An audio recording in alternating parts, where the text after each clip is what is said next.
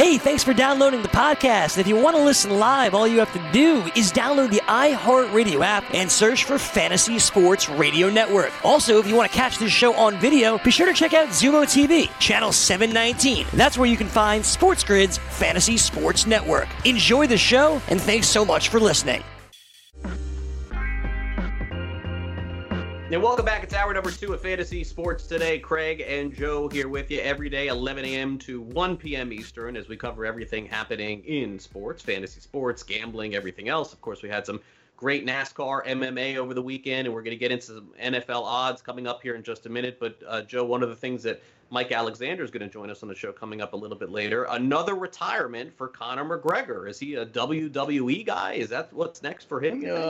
Gosh, I don't know. I mean, usually when WWE takes guys, they like the bigger guys, like the Cain Velasquez's of the world and some guys like that, or they had that program they ran with him and Tyson Fury for the Saudi Arabian show that they ran last year. But, I mean, it wouldn't shock me. I mean, Conor McGregor is a good promo, and they love sports entertainment. I personally, as a wrestling purist, not a big fan of when there's crossover, and I don't like when they bring in Rob Gronkowski, but I get it. I understand why. Ronda Rousey as well. Well, here's the thing about Ronda. Ronda put the time in to be an in-ring performer.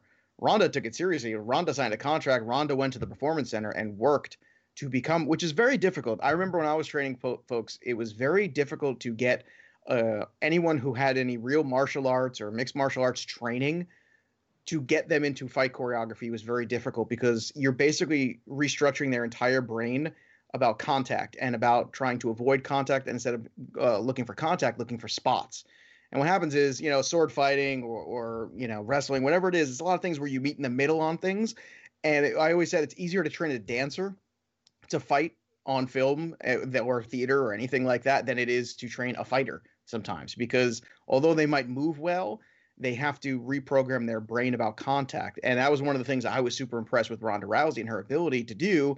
What was difficult is they shot her to the moon right away on the program, made her champ, all these things, which, I mean, she's a huge star. Why not do it? I had to do that. Yeah. Well, well, they did. And what happens is there's that underbelly of the fan base that kind of resents that and resents, wait, what about the girls who've been working here for the last 2 years trying to work to that level to get there? And this person comes in. But in retrospect, it did lead to the first ever main event of the women at WrestleMania, which was a huge deal 2 years ago. So that was fantastic. It was Becky Lynch and Charlotte Flair and Ronda Rousey. So there are moments where the crossover is really good for the wrestling business. And Ronda Rousey, I think, is the exceedingly best one. I know she's kind of sour, and she was a big wrestling fan as a kid. I hope she at some point comes back. I know she took some time off to have a kid, and I'm not sure what the status of that is, but I think that I think there's a good chance at some point in time, because there's money to be made, that she will be back in WWE at some point. But I'll tell you, it's very difficult for these folks who are boxers, MMA people, to get into the world of wrestling where it's about taking care of the other person. And it's an incredible dance to make it look like a fight. It's about aggressive intent, but having safe technique at the same time. And that's a very delicate balance for someone who's used to really fighting. All right. Well said by Joe. Didn't know we were going that deep. But sorry. You hit me in my wheelhouse, Craig Mish. Sometimes. Yeah, there it is. There it was. Yeah. You hit the fountain. Sometimes it gushes. What are you going to do? There it is. All right. So from there, let's get into their props. We're going to talk about Jerry Jeudy today, drafted by the Denver Broncos in the first round. His total in 2020 is set at 774.5. Minus 112 are the odds. With Alabama last year, he went for 1,163 yards with Tua mostly in 13 games, because Alabama didn't have a great year overall, so he didn't get to play in those 2 playoff games, which you can see is represented right there in 2018. So take that with a grain of salt. 1,315 receiving yards, because they played in the playoff 2 extra games, right, and played in the championship there, but went over this total in both years. Jeudy was to me the most polished receiver in the draft. I don't think there's any question about it. I in my dynasty, I would take Jeudy. I think if I had an opportunity to get him, I don't know that I will, and that's kind of one of the things that I'm fighting with, is trying to figure out if it's going to be a running back or a wide receiver. But we've discussed this a little bit. I feel like this is a horrible landing spot for him, and I am not. I mean, maybe it'll happen. I'm just not convinced that Denver is going to be throwing the ball a lot in 2020. I know Sutton went for over 1,000 yards last year. Fant is there too. maybe Judy, maybe this offense is just going to be a super explosive offense of the likes that we've never seen. And that would go exactly against what Vic Fangio did all of last year. So maybe they change. Maybe this is a completely new Denver team that's just wide open and they change their whole process. And if so, Judy's got a chance to go over that number. But how could I say that he's going to go over without knowing that? So it would be a pass for me or under, if anything. Yeah, this is difficult because I'm kind of with you. I absolutely love the talent of Jerry Jeudy. I mean, last year when I got to watch him, he was incredibly impressive. And I don't think there's, a question that he's the most polished wide receiver of all the ones that were out there. CeeDee Lamb might be a little bit more explosive, but I think Jerry Jeudy probably a little bit more NFL ready than anybody else was, yet he didn't go first. And the only difference between us here is I don't hate the situation as much as you. I am slightly more optimistic. But there is no ceiling for, oh my God, this offense is going to knock our socks off. Can it be better than last year? Yeah. I mean, I don't think there's a lot of, question about that, whether or not they can be better. It better be. Well, here's the thing. I think immediately when you add in Melvin Gordon already with Lindsey, you've got not one, but two capable running backs. That takes a lot of pressure off the quarterback right from the get-go. And then you have a quarterback last year in Drew Lock, who in those last couple of games played better than people thought he would. Did he play great? Was he all world? Was he Peyton Manning and Tom Brady and Drew Brees? No. But was he better than expected? Yes. So I think when you look at Courtland Sutton, Fant, Jerry Jeudy, the two running backs, you're giving him a lot of weapons to be effective. Now, in my mind, I think somewhere around 800 would be a fantastic yardage season for Jerry Jeudy. More reasonable is probably something in the 750 range, which is why you get this number was right dab in the middle. And that's why I don't think it's a smart wager at all, because unfortunately you're in a situation where this is, again, right at the expectation.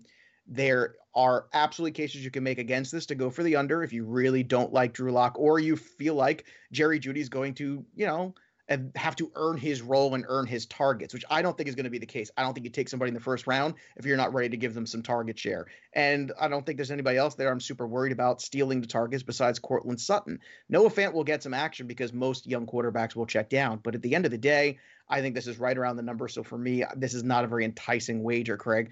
If you are looking at Jerry Jeudy, where do you think he falls? Do you think he's above or below this number? What's interesting for me to play an over on him would be he is the one receiver, and I'm including Lamb in this, and I'm including Ruggs, and I'm including Rieger, and all the receivers that were taken right around that spot, is that he's the one guy that if something, and I'm not rooting for it, but if something was to happen to Sutton, I could see a massive season for him in terms of yardage and catches and even potentially more than Sutton. But that's not something that you can count on. So, no, they do have a new OC. Pat Shurmur is there, and I think he is an upgrade over what was there. But at the same time, whoever it was didn't do a good job. I can tell you that. Well, they didn't. But also Joe Flacco was. I mean, the first 10 games of the year, whatever it was, Flacco was disaster. So I think they were trying to mask that as best they could. But I think that Pat Shurmur, another one of these guys who I think fits better as an OC. I think he will find a lot of ways to develop Drew Lock into that next step. And will he be a star in the NFL? I'm not sure. I doubt it, but anything can happen. We've seen guys surprise before.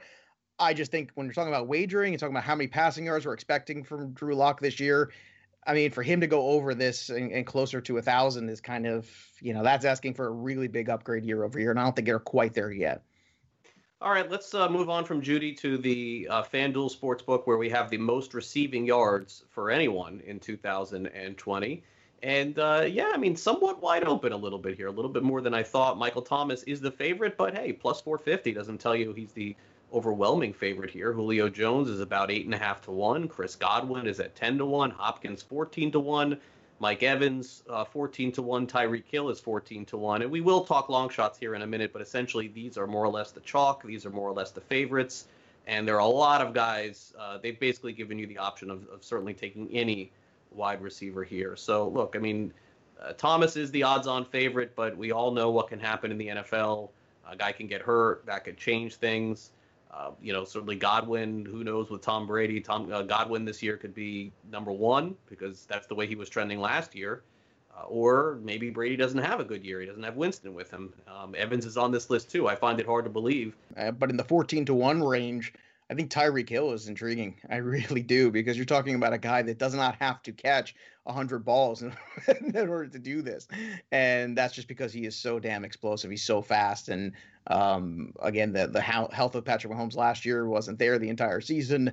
You get these two guys healthy on the field together at the same time. There's just enormous upside here. So in terms of like the guys on the bubble here, outside the top two of Julio and Michael Thomas, Tyreek Hill's the one to me that I think that's an intriguing 14-1 shot that if I was looking to kind of sneak a wager in there, that's the one that I think people might not realize. But I agree with you 100% about the two guys in Tampa. I think they split into each other, and Evans I definitely think would be a huge notch below for this particular title. Yeah, I would really be surprised if one of the Tampa guys won, but certainly, I mean, it's very rare that I'll look at a favorite and say it's hard to go against, but Thomas could be that guy here, and really the odds are not bad. I mean, if Thomas was 2-1, I'd say what's the point? 4-1 on your money is not bad. Let's look at the long shots here. This is just simply a dart throw, unlikely, but again, strange things happen. DK Metcalf I thought was worth mentioning here. He is at 42-1. Lockett is there clearly as well, but Metcalf kind of emerged as their top guy last year at the end. DJ Moore, 65-1. Who in the world's throwing? Sterling Shepard is 90-1. Rashad Perryman on the Jets is 100-1. And look, as long as the Raiders don't make any moves, Tyrell Williams is sitting there at 100-1. If Tyrell Williams plays 16 games, he's going to have 1,000 yards. Can he get to 1,500, 1,600? I don't know. So I didn't see him at 100-1, but that's kind of where they're at. Any interesting one here, or just pass? Well, there's one guy who's not on this list that I think is interesting just from a sheer volume standpoint in the offense, especially with the running back situation kind of, I don't want to say a mess, but in question. And that's Cooper Kupp of the Rams, because Cooper Kupp is a guy who just gets a ton of looks, a ton of targets, a ton of volume. And now that they're kind of bereft of that Todd Gurley weapon in the offense, I don't know where that's going to be. So their version of moving the football is going to end up kind of being like Brady and Edelman kind of thing, where just kind of you move it incrementally with Cooper Kupp. So it might be one of these slow burns, but you're talking about a guy who can get over 100 receptions. I think that's, to me, always that mark of most of the time to lead the league, you got to be close to 100 receptions in order to do that for the most part. So who can get near that mark? I think Cooper Kupp is actually one of those guys. I think DK Metcalf is absolutely poised for a breakout, but at the same time, he's got to catch the football. A couple of big drops last year, too many big drops last year. So if he can rectify that situation year over year, he could be either Anquan Bolden or David Boston. I don't think there's any in between here with him. We're going to see what DK Metcalf is in 2020. But for me, I think Cooper Kupp's the other guy I would throw out in this list as a potential dark horse candidate. Yeah, Woods and Kupp have about the same odds over at the FanDuel Sportsbook. So if you want to get in on any of that, go ahead, sign up for an account. If it's legal where you live, you can get those bets in now, as well as a lot of other NFL ones, of which we'll touch on next. Who will have the best record and who will have the worst record in the NFL? Well, FanDuel has odds on that. We're going to dive into that next right here on Fantasy Sports Today. Craig Mish, along with Joe Pisapia on this Monday. We hope you had a good weekend, and we're going to continue the good vibes going when we come back right after this. Don't go away.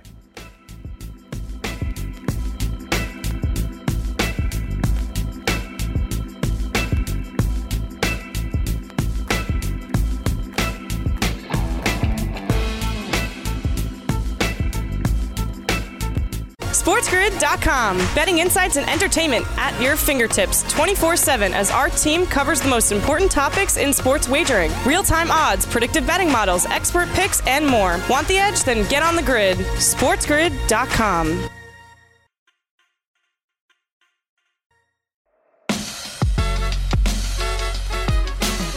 Welcome back. One of the great things about the FanDuel Sportsbook is they have odds on everything, literally. So head on over there if you're interested in getting down on any wagers, futures wagers in particular with the NFL, Major League Baseball, the NBA, the NHL, and of course all the live action going on right now. NASCAR yesterday, the KBO going on as well. They've got it all for you over at the FanDuel Sportsbook. And so we've been touching on a lot of the different NFL topics here on the show, going player by player, to give you a little bit of a leg up in the early part of June. And of course, still some time before training camps and before the preseason starts, but not a bad time to take a look at the teams with the best record and the worst record in 2020. And guess what?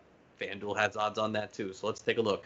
Baltimore Ravens plus 420 and the Chiefs are plus 420. So these two teams are neck and neck going into the season. Those are the two clear favorites at the FanDuel Sportsbook. Coming off the great season that the 49ers had last year, they got them at 7-1. The Saints not far behind there at 9-1 as well. And then somehow the next two, I guess because people are going to bet on them. I don't get it, but they're sitting there. Cowboys at 11-1 and the Tampa Bay Buccaneers at 11-1. So Yeah, I mean, they got to basically avoid people over betting on those two teams. Dallas always, and of course this year with Tampa Bay having Brady on the team this year. Man, that Tampa Bay Kool-Aid is strong this year, man. Wow. Yeah, very much so. You? I mean, it doesn't shock me because they have to protect themselves here in this game. You can't make Tampa Bay 25-1. You're going to have everybody betting it, and then if by some miracle it happened, then it could, because anything can happen. Then they're going to get annihilated. So they got to adjust, and people will still bet it probably at 11-1 too. They got to make the number right. It's probably one of the first four teams. I mean, it does seem to be the case. I won't rule out Seattle. I won't rule out Minnesota. Philadelphia, by the way, was right after this, like 15-1. But it does certainly feel like Baltimore, KC. It could come down to one of them. You can't rule out the Saints ever because of the quarterback and the great talent that they have around there. And then the 49ers are coming off a great season too. So for me, it'd be one of these four. Who do you like out of these four? Or if there's somebody else potentially? I like Kansas City, actually, and it's not just because they won the Super Bowl. It's because where I think of their place in the division.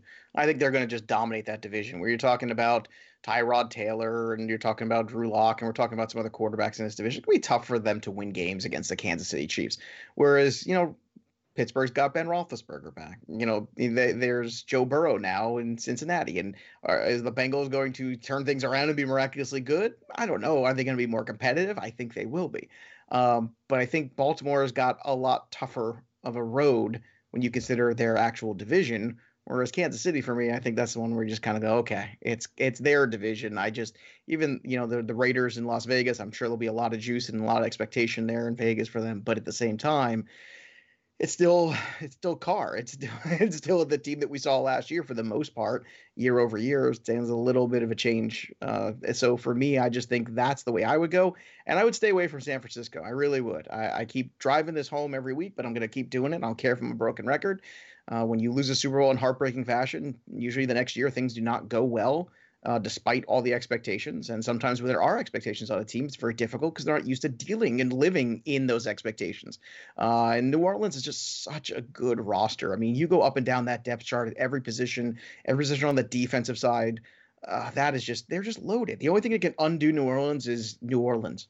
And unfortunately, they've had some bitter defeats in the playoffs the last couple of years for different reasons. But to me, I think it's New Orleans and the Chiefs, and I'll go with the Chiefs here for me. Yeah. I mean, I don't really see it the same way. I see the Chiefs as the best team in the NFL. I think that I could agree with that. But I think that between Baltimore and Kansas City, the smarter bet for sure is to take the Ravens. The Chiefs may end up being the better team and having the best record at the end, but due to the fact that the Ravens play the Chiefs and play them at home in the regular season, which I would guess that they'll be favored in. I can't see Kansas City being a road favorite at Baltimore, even though Baltimore may only be 2 or 3 point favorites. And again, things could happen significantly. But my guess is week 3, Baltimore's -2.5 or -3 at home against Kansas City. If they win that game, it would appear that that would put them a game ahead of the Chiefs, and then the Chiefs would have to be playing catch up all season long. Now, conversely to that, very clearly playing the other side. If the Chiefs beat Baltimore in Baltimore, it's probably a wrap. I mean, at that point, the Chiefs don't have to do much the rest of the season because, as you stated, the Chargers probably not very good, the Raiders probably not very good, and they do have an easier road. But essentially, if Baltimore beats KC week 3, I think that gives them the edge, and certainly that's the way that I would go between these two teams. The Saints, I think, is a good dark horse here. It is for me one of the 4 teams, though. Usually what I like to do is I like to identify a team beyond this because I think that there's always value, but I don't see any value beyond it. I think that the elite teams are 1 through 4 listed there. So I would take Baltimore. I would take Baltimore there. All right, team with the worst record. How about this? The team with the worst record at the FanDuel Sportsbook. I mean, it's pretty obvious. The overwhelming favorite here at this point is the Jacksonville Jaguars. And those Jaguars are +250, so really no value almost at all picking the Jags to lose 14 or 15 games this season, which it probably will require to be the worst team in the NFL. After that, we've got a choice. We've got the Redskins at 6-1, the Panthers at 7-1, the Bengals are the same at 7-1. The Dolphins, who were the clear favorite last year, are at 11-1. The Giants 14-1, and then you got your pick here at 17-1. All three teams, the Lions, the Raiders, and then Joe can just take all the money, throw it on the Jets right there, $100. We'll bring you back $1,700 if the Jets have the worst record in the NFL, which FanDuel is telling you is not going to happen. But you could take your stab there and take a shot there at 17-1. I'll start off here. I like Carolina to have the worst record in the NFL. I think that the message has been sent with them. They have completely turned things over, turned things around, offensively, defensively. All rookies. I mean, I don't care what they drafted. They're all going to be playing as rookies in the first year in the NFL. And they essentially have two strong playmakers on that team this year, a wide receiver and a running back. And to me, that's it. You lose Kuechly. They gave Rule a 5-year contract, which is like unheard of for a college coach. Usually it's like we give you a 3-year deal. The first year, you can stink. The second year, you got to get a little bit better. And if you're bad in the third, you're out. But 5 years? I mean, that's a long time. I'm going to take a stab at Carolina being the worst team in the NFL this year. That's the one. And look, Jacksonville clearly stinks, but I don't want to rehash my Dolphins story from last year. It could go right down to the end. And let's say hypothetically, both Carolina and Jacksonville have 3 wins at the end of the season, and Jacksonville wins a meaningless game at the end, like the Dolphins did at New England. The odds are better. It's 7-1 as opposed to 2-1, and so that's more of my reasoning there to try and make a more educated bet. Well, the other thing about Carolina is there's a lot of youth there. And sometimes that equates to losses, unfortunately. They had 7 picks in the draft this year, and all 7 were defensive picks. And that means that defense is going to be very young. Now, they have some talent, but at the same time, you mentioned... It's going to be bad. It can't be good. But that's I'm supporting your statement here. So yeah. I'm actually in lockstep with you, where I just think they're going to be very green. They're going to have some good moments, but higher up on the trough here in this list with a shot to be the worst, I think Carolina's youth. I think, maybe you want to call them a little one-dimensional, and Teddy Bridgewater, might not be able to get the ball downfield and make this offense something you could spread out down the field. Those are the kind of questions. I mean, if the Bengals repeated, it wouldn't shock me either. Washington, possible. I think Washington's another team too, where I just don't see it. I look at that roster, and that roster is just really scary. The quarterback all the way down. Too many questions, not enough answers. And I think Ron Rivera will get things right eventually, but I think it's going to take a while. And I think there's an incentive there for them to not be good again and to continue to get some high picks back-to-back years and be able to turn this roster over after that. So I think all 3 of the teams at the top here, if you want to go out there, Carolina all the way at 7, there's nothing bad in there. And you know what? You're right. Sorry, everybody. I know you're going to hate me in Jets Nation, but you know what? I mean, if anybody can get to a number 1 pick overall, it's Adam Gase. I believe in Adam Gase's ability to get his team there. And look, it won't be his team if they have the number 1 pick. Well, okay, the Jets, not his team. But I think that's the outside. I don't think the Lions are in this. I don't think the Giants are. I think the Dolphins are starting to look up. The Bengals still defensively are just not good. But offensively, I do expect big things from them this year with Mixon and Burrow. I expect them to turn that around.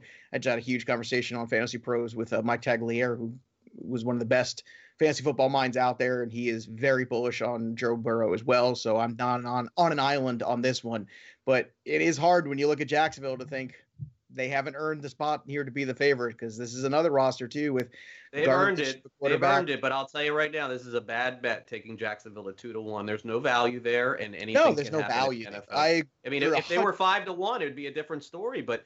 This is just too much of an overwhelming favorite for me to even consider it. What would be the point? No, I think that's why you look for Washington, Carolina.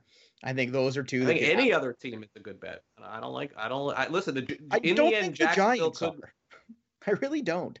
I think I just don't. I think they're going to be. The problem is that what we can't quantify is that if the Giants, the Lions. And if the Giants and the Lions and the Raiders, I'll say, if the Giants, Lions, and Raiders, any of them lost their quarterback, they're the number 1 pick. That's the problem with that. Washington still doesn't really matter. I'm not sure who their quarterback is. No. Carolina doesn't. I don't think it would make a huge difference. I think that they still would be terrible. Miami would go to Tua at that point. The Jets without Darnold, they're going to win their 5 games, whatever it is. But didn't Miami already show you a lot of fight last year that you wouldn't go for? I wouldn't go for the Dolphins. Of course this year. not. I'm not willing to take a punch 2 times in a row. I mean, fool you once, but I'll tell you, the Lions were, and I do like the Lions this year, but they were really inept without Stafford, more than they were. Really, really poor. Like it went worse than I thought that it was going to go. So anyway, head on over to FanDuel and check these out. And if you guys have any questions or comments, or maybe you think, hey, Jacksonville is definitely the team to bet on, let us know. Hit us up on social media at SportsGrid, at Craig Mish, at Joe Pisapia17. And perhaps you're right. Maybe it will be Jacksonville. Maybe Jacksonville will lose 15 games this year. Maybe they'll lose 16 games. Maybe it'll be their team to get the first overall pick, and then Trevor Lawrence, all he has to do is make that little trip from South Carolina on to Jacksonville, and then he can be their quarterback for the next 10 years, hopefully for them moving forward. All right, coming up next, we're going to get into, for the first time here on Fantasy Sports Today, a full MMA segment. I can't do it myself, and neither can Joe. So we got to bring in our expert, Mike Alexander, who's going to join us coming up next. He, of course, does all the MMA work on the DFS side over at Fantasy Alarm and FantasyAlarm.com. So he is going to weigh in on all things MMA, including Nunez's win, in addition to where we could see Conor McGregor next and where we could see the UFC fight next. Will it be here in the States or will it be somewhere else? All that and more coming up next here on Fantasy Sports Today. Don't go away.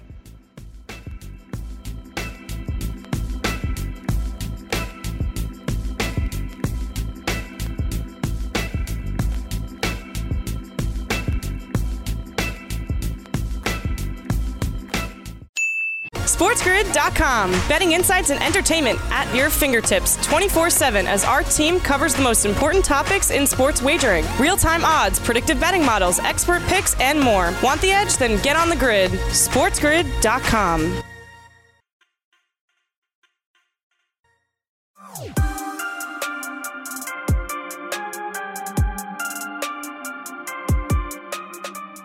And welcome back to Fantasy Sports Today. It was a big weekend, of course, for MMA and the UFC. And joining us now from Fantasy Alarm is Mike Alexander. Of course, you can follow him on Twitter at Roto1. And we're going to break down some of the fights this weekend and look ahead to what potentially we could be seeing in Abu Dhabi or even somewhere else. A lot to get to. Mike, thanks for coming on the show. What's going on? Thanks for having me on, Craig. It was an interesting night last night. A lot of dogs that weren't expected to won and some favorites lost. And then you've got some title implications at the top there. So a lot to break down. All right, Mike, let's get started. Let's talk about Amanda Nunes. Obviously, at this point, I don't know what there is left to prove for her. She's fighting basically as the main event on all of these cards.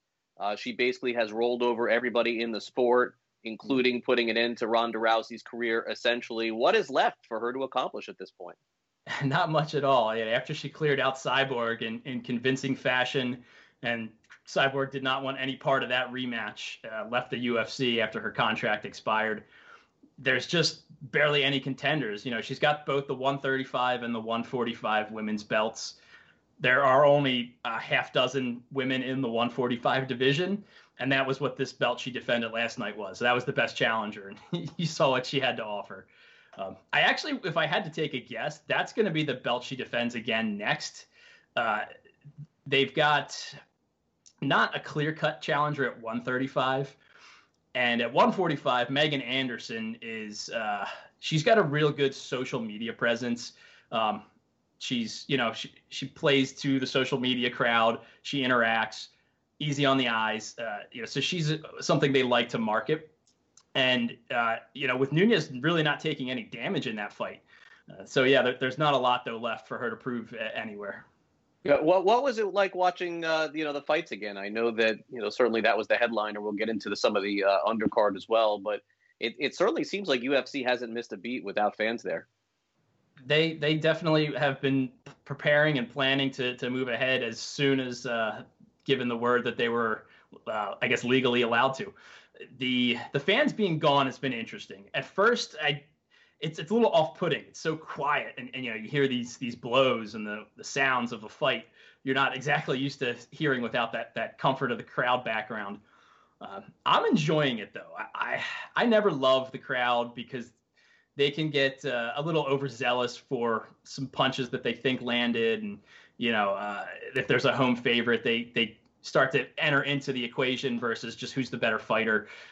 I don't think it affects judging the way some people do, but there's certainly that aspect. And I think the corners as well have gotten slightly more vocal, some clapping, some stuff like that. So they've, whether it's intentional or not, they've filled out the sound a little bit. So it's not quite as eerily silent in the during the fights. All right, so from the fans to the undercard, I know that there were a couple of other fights which certainly got people's attention. Let's run through the other couple of fights that caught your attention. Yeah, the biggest implication out of the main card there, Aljamain Sterling takes care of Corey Sandhagen in convincing fashion. Comes out, jumps on his back, and submits him. That was, without being said, a title eliminator. So Aljamain Sterling should be in line for the winner of Peter Yan facing Jose Aldo for the vacant title. You could kind of call it a mini Grand Prix here. These four guys all fought. The two winners are going to fight, for the solidified title. That should be a really good fight. I'm presuming Peter Yan is going to take care of Jose Aldo. Aldo, the crafty veteran, he's got maybe a trick or two up his sleeve, but I think Yan is the future.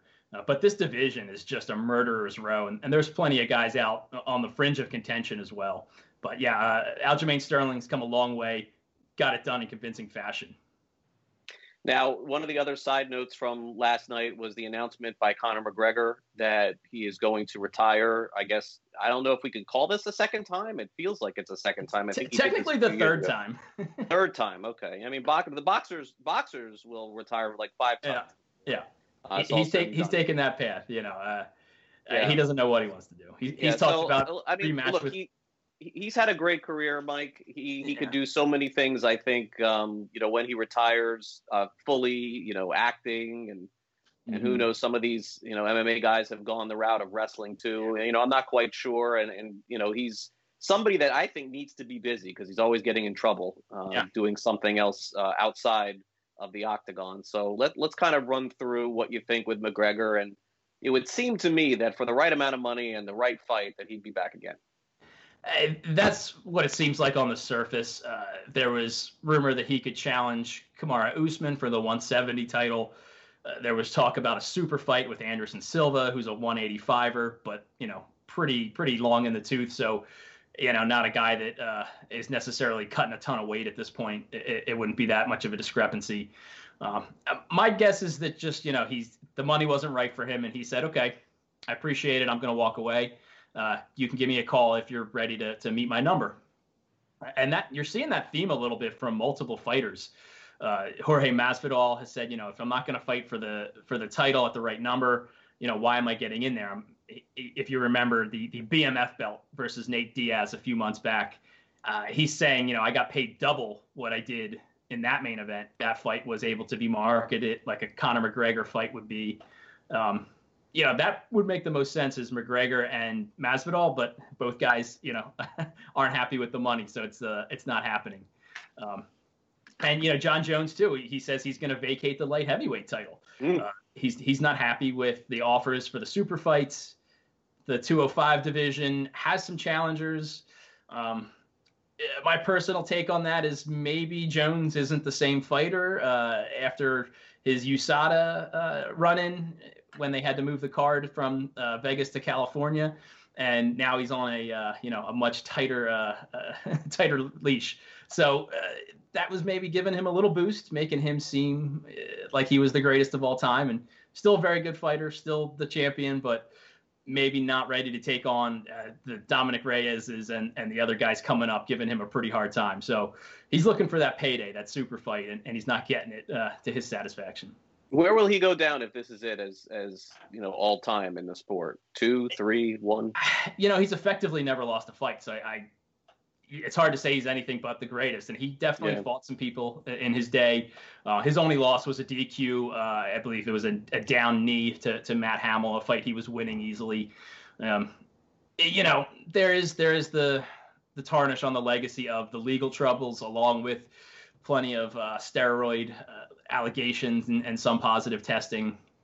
But, the UFC loves to get him in to defend the title, and they usually figure out how to do it. So, it could be a similar situation to McGregor. I'm not going to fight right now. Once you start to spend some of that money, the endorsements maybe cool off a bit. You're ready to get back in there and become a fresh face again. Yeah, I think that's the case, in boxing too. I mean, it's very similar to that. It's, guys find a way to always get back in it. All right, Mike. So, I know that, obviously you're a fantasy analyst, not just of UFC. You follow fantasy baseball and you follow fantasy football. And, I guess at this point, it's safe to say it's like a lot of people are starting to dive into some of the football prep. And I know that, best balls are certainly possible. Any trends, anything recently that you're seeing? As far as the NFL best ball, I think there's a lot of names that are getting hyped pretty hard. That'll happen in the summertime.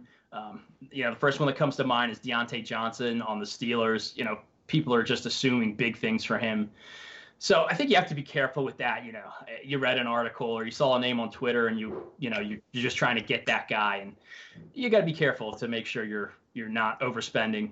And then on the flip side, there's guys who are in situations with a little bit of uncertainty. A guy like in Chicago, you've got Nick Foles coming to town. You don't know who's going to be the quarterback there. So a couple of wide receivers on that team, Robinson, Anthony Miller, some of those guys could be a pretty nice price with that quarterback uncertainty, but a fairly decent offensive system. I think that, for me, Mike, the interesting part is that people are just looking for anything right now. They're looking for NBA, they're looking for baseball, they're looking for football. And that's why really where MMA has kind of carved out their niche. I would say NASCAR is doing a similar job with this. That's right. Yeah. The two sports, that aren't a team sport in the traditional sense. There's obviously plenty of people going on in the backgroround, but, they've smartly limited it the best they can. They're being cautious. In MMA, we've already had a few positive tests. This fight card, we had a false positive. They had a secondary test come back negative. The fight proceeded. So things are happening correctly, and they're kind of laying a blueprint for the other sports where, when they do come back, this is how you've got to handle things. This is what you've got to be prepared for. Yeah, I think it is, something to be seen. All right, so when's the next UFC fight? Are they going to fight on an island? What's the deal with that? Yeah, Fight Island is supposed to happen. We still don't really have any details. I don't know where it is, what it is. It's got to be outside of the U.S. so that international fighters can come and compete. I do see that side of it. Dana White is trying to play the white knight and say, you've got these other fighters from around the world. They need to eat too. We got to get them some fights. My main concern is you need things like medical staff. You need a hospital nearby for fighters that you don't realize, but a lot of these people that fight end up in the hospital that night because they just get an incredible amount of damage to their body. That safety needs to be first and foremost. You got to assume that the UFC is going to make that happen, is going to have some kind of facility that they're going to have in the background for all of that. But we'll see as details emerge. There's fights that are rumored for it. The next card's this weekend. It's a fight night card. The headliner, pretty lackluster. Cynthia Calvillo taking on Jessica Ai. No title implications. It's just, this is the fight they wanted to put on here.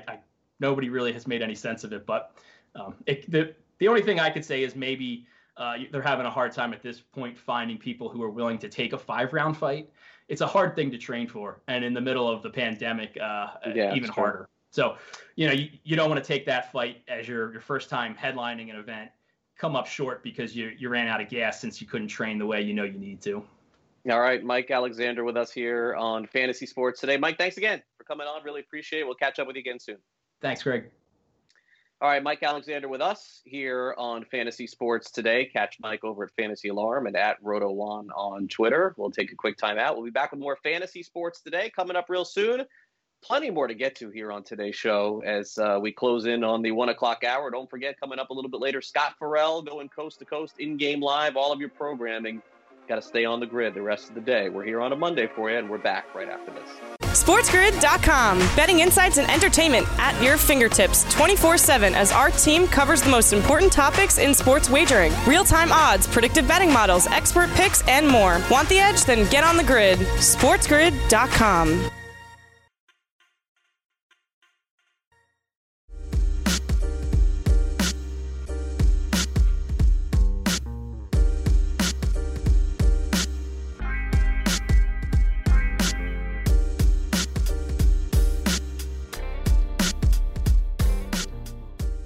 Hey, welcome back. Craig and Joe here with you as we get ready to close things out. Our schedule for the rest of the day you can find over at sportsgrid.com.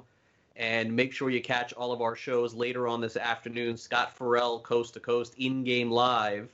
And Joe and I will be back right here tomorrow morning at 11 a.m. Eastern. And, of course, the MLB draft is on Wednesday. So we'll have a little bit of a more in-depth preview there. Looking forward to that as well. And looking forward to more cleaning, Joe. Cleaning out my closet, cleaning out my house. You know, it's cleaning time. It's pandemic time. It's cleaning time. That's right. Well, have you decorated too? Or are you just cleaning it? Like, have you taken things out and hung them up? Like, I've done that. I had things that were there that I was like, man, I got to get a frame for that or whatever. And I started to decorate the office more. Finally got a couple things there, memorabilia-wise, up, kind of, you know, spruce up the joint. So have you taken any of these things and, like, you know, framed and plaqued it? No, yeah, too much. I have so many. Look like your house will look like an Applebee's if you do it. Yeah, like my wife is very much lets me do whatever I want within my own space. But, like, I'm not going to be putting up a signed picture of Pedro Martinez in our bedroom, you know. Like, well, of course. Well, of course. But you know what? I think we're grown men. We understand that's not where you do it. Do you have the man cave or do you just have the garage? Studio C is the man. That's it. Studio C with Craig Mitch. That's it. That's all you got. How many walls you got there? Yeah, I'm full here. I got five jerseys up. 5 baseball jerseys. Mm-hmm. I have 9 bats. I have like 15 pictures. This is the most I could do. I don't have any other room. Now, listen, one day I'll move. It'll be in a bigger house, hopefully. And I'll have like a whole big office and it'll be amazing. But for now, you got to make with what you got to do. Oh, absolutely. Absolutely. And you know what? Just because last week we were, trying to play a little game there of Stump Craig Mish, trying to show him things in the world of baseball memorabilia that he's never seen, which is very difficult to do. I just want everybody out there to know. I did find something. It was like a baseball card, garbage pail kid hybrid thing that he had never seen, which I don't even know how I came across those. But that was one thing. We did touch on the mini cards, which Craig and I both very into. Useless, meaningless, no money, nothing to it at all. Very disappointing. But I found some other gems here too, cleaning out some stuff. And here's one for you. Here's a minor league card of a guy whose son went on to be a pretty good quarterback. It's a little Pat Mahomes action there. So how do you like that? Have you ever seen this Pat Mahomes card? You got me on the first one. I have never seen that card. Look at it. Look at that young Pat Mahomes. No children. His whole life ahead of him. Amazing times there. But now I kind of wonder if this is worth something now, just because. I'm going to say no, but it was a good. It was a good. You got me on the first one, though. I got you the first one. That is I mean, normally when it comes to memorabilia and sports cards and things like that, even if I don't have it, I could point it out. But I have never seen that card. This next one I'm sure you had, but I just kind of like these. This was sometime I think this is 87, I guess it is here. Right. These were put out, and they were not really a card so much as a little something else here because and they stand up and they pop. Look at that. It's like a fairy tale about Andre Dawson. I think those are 85. Oh no, they can't be because Dawson is in there on the 87. Oh, that's right. Okay, 87. Yeah. Were they All-Star game ones? Does they say All-Star on the back? They are. Look. Oh my goodness, that is impressive. On the back, ladies and gentlemen, they say All-Star, National League All-Star, Ricky Henderson, American League All-Star, all the pop-ups. That is very impressive. But I knew you'd see that one. Have you seen this one? Again, we talked about stupid cards that came in food when we were kids. The Drake's cake boxes. We talked about the Kraft macaroni and cheese. How about this one right here? A little Stouffer's. Oh, what is that? What is going on there? Definitely never had that. Look at that. Little Gary Carter popping up for you. You like that? And he slides right back in there. It says Stouffer's on the upper corner there. Got me twice today. I got you twice. Definitely never had a Stouffer's one. I don't know. What was the meal in that? I can only assume it was a French bread pizza, Craig Mish. That's all I can assume it was. Like maybe a Stouffer's lasagna. Do they still make Stouffer's? I believe so. You can't go by me. I make my own pizza dough at the house. I don't think so. I think they do. Wow. My bad. Brett's got him in the fridge right now. Brett's like, that's what I'm having for dinner today. Yeah, Brett's just jumped off our show. Yeah, the French bread pizza's waiting there. All right, so so the other thing was like a setup for that. Like I knew you had seen those other things. I didn't know you would be so close to the pop-up with the All-Star thing. That was easy. That was impressive. That was impressive. But I knew if I upped my game here, and it's kind of funny because he's so little. Like, look how tiny he is when he pops up there. How much can you put in a French bread pizza? It's got to be small. I don't know, but I guarantee you this probably tastes about the same. It's funny. I hadn't had French bread pizza in who knows how long, years. But when we back in March, like my wife was like, we got to pack up. We got to get a lot of food, whatever. I'm like, I think we'll still be able to shop. No, we got to get food. I'm like, okay. So I remember it. I'm like, French bread pizza. That's something that can probably stay in a freezer for a while. Let me grab one of those. And I actually had one. I didn't love it. Apparently. I may have been. I don't even remember. But you know what the problem was with it is that I felt it took too long. It took too long to make because it was too thick. If I'm gonna make a heated up pizza, I want it to be like 5 minutes, 4 minutes. I'm not a microwave guy. I don't want to microwave it. I want a crispy. Oh, no, sacrilege. No. See what I did on the opposite is I know I'll be making calzones and pizzas and things. So I just bought a bunch of yeast and flour and just make my own dough. And I don't want to say people can't do that. It's not hard to do. They ran out of flour here, big time here. Well, I made sure everyone's buying toilet paper, not this Italian. He was buying flour. There you go. All right. This next one, I don't know. I kind of put this one at a 50-50. I'll be honest with you. So this was a little series that came out, and I think it was only the 1 year. If I'm looking for a year on this, it's hard to find right now. 1990. So by then, Craig Mish might have been, I don't know, in middle school, kissing girls. I don't know what was going on there. So maybe he was out of this by then, but this was still my childhood. But these were something called collectabooks. Now, I don't know if you've ever seen these, my friend, but what these are basically baseball cards. But inside, they're like little stories. So, oh my goodness, I pulled out Ken Griffey Jr. on the first one. Look at that. And there's like a little storybook, and you can read about Ken Griffey Jr. How miraculous is that? And a little cartoon on the back as well. So, Craig Mish, have you ever seen a collectabook? Oh my goodness. Oh, you're the worst. That is. So I didn't know there were basketball ones, or is that just Michael Jordan you have? No, I have the whole set. So I had the whole set of the baseball. But it was interesting that I went through them and I pulled the Jordan out of it. Okay. It was like brand new. It looked so good, It looked like it's like. Well, I just pulled out. I literally just grabbed one out. Happened to be Ken Griffey Jr. And that's the only thing that's on my desk right now. How about that? That means we're soulmates. That's why we do this show together, because that was on my desk this morning when I said, all right, just in case we have time at the end of the show today, I'm going to see if I can stump Craig Mish with some baseball card memorabilia thing. Now, this is a funny set. I remember this very vividly. This is a great day with my dad. My dad took me to Kings Plaza Mall, just father-son, to see Spaceballs, right? Just me and my dad go to the mall, go to the movies, hanging out. And of course, they had a little baseball card, little kiosk thing set up there. And I remember buying these. That's how crazy my memory is. And I kind of connect that day with my dad. Me and him going to see a movie I probably shouldn't have been going to see at that age, laughing our asses off. That's what dads do. They do things that are right on the borderline, and that's what makes us dads. So this was a little set called Home Run Kings. So at the time, this was all the home run leaders, starting from 354 all the way. So obviously, number one, Henry Aaron, and you continue to go through there, Babe Ruth, and it goes all the way. Made by Kmart, right? Made by Kmart with the K on the back. Or is that Circle K? Or maybe it is Circle K. You might be right. Maybe it is Circle K. I guess it's not Kmart. It is Circle K. But that is impressive. So have you? I assume you've seen this though. So yes, I have. Yes, there you go. So I couldn't crack all of them there, but I did show you up on the Pat Mahomes.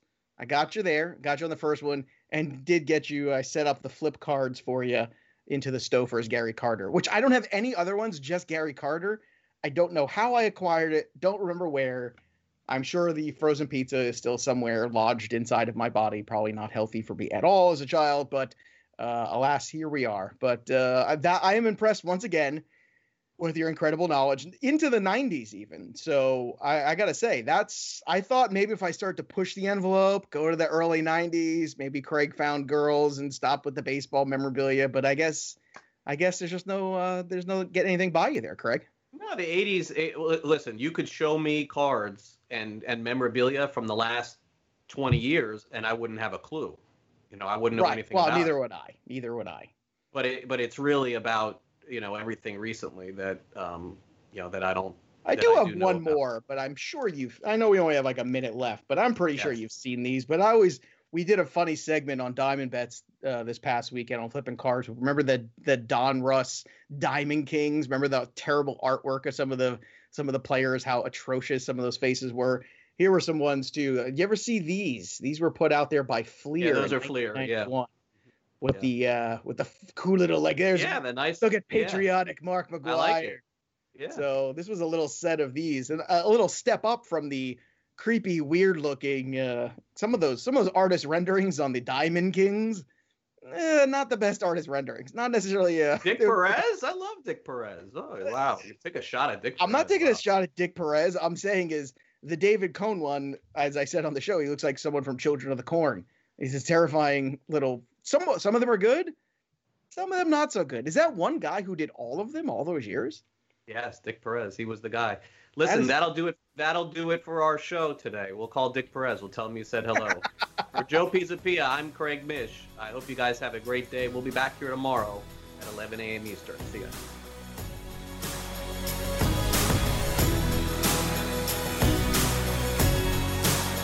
SportsGrid.com. Betting insights and entertainment at your fingertips 24/7 as our team covers the most important topics in sports wagering. Real-time odds, predictive betting models, expert picks, and more. Want the edge? Then get on the grid. SportsGrid.com.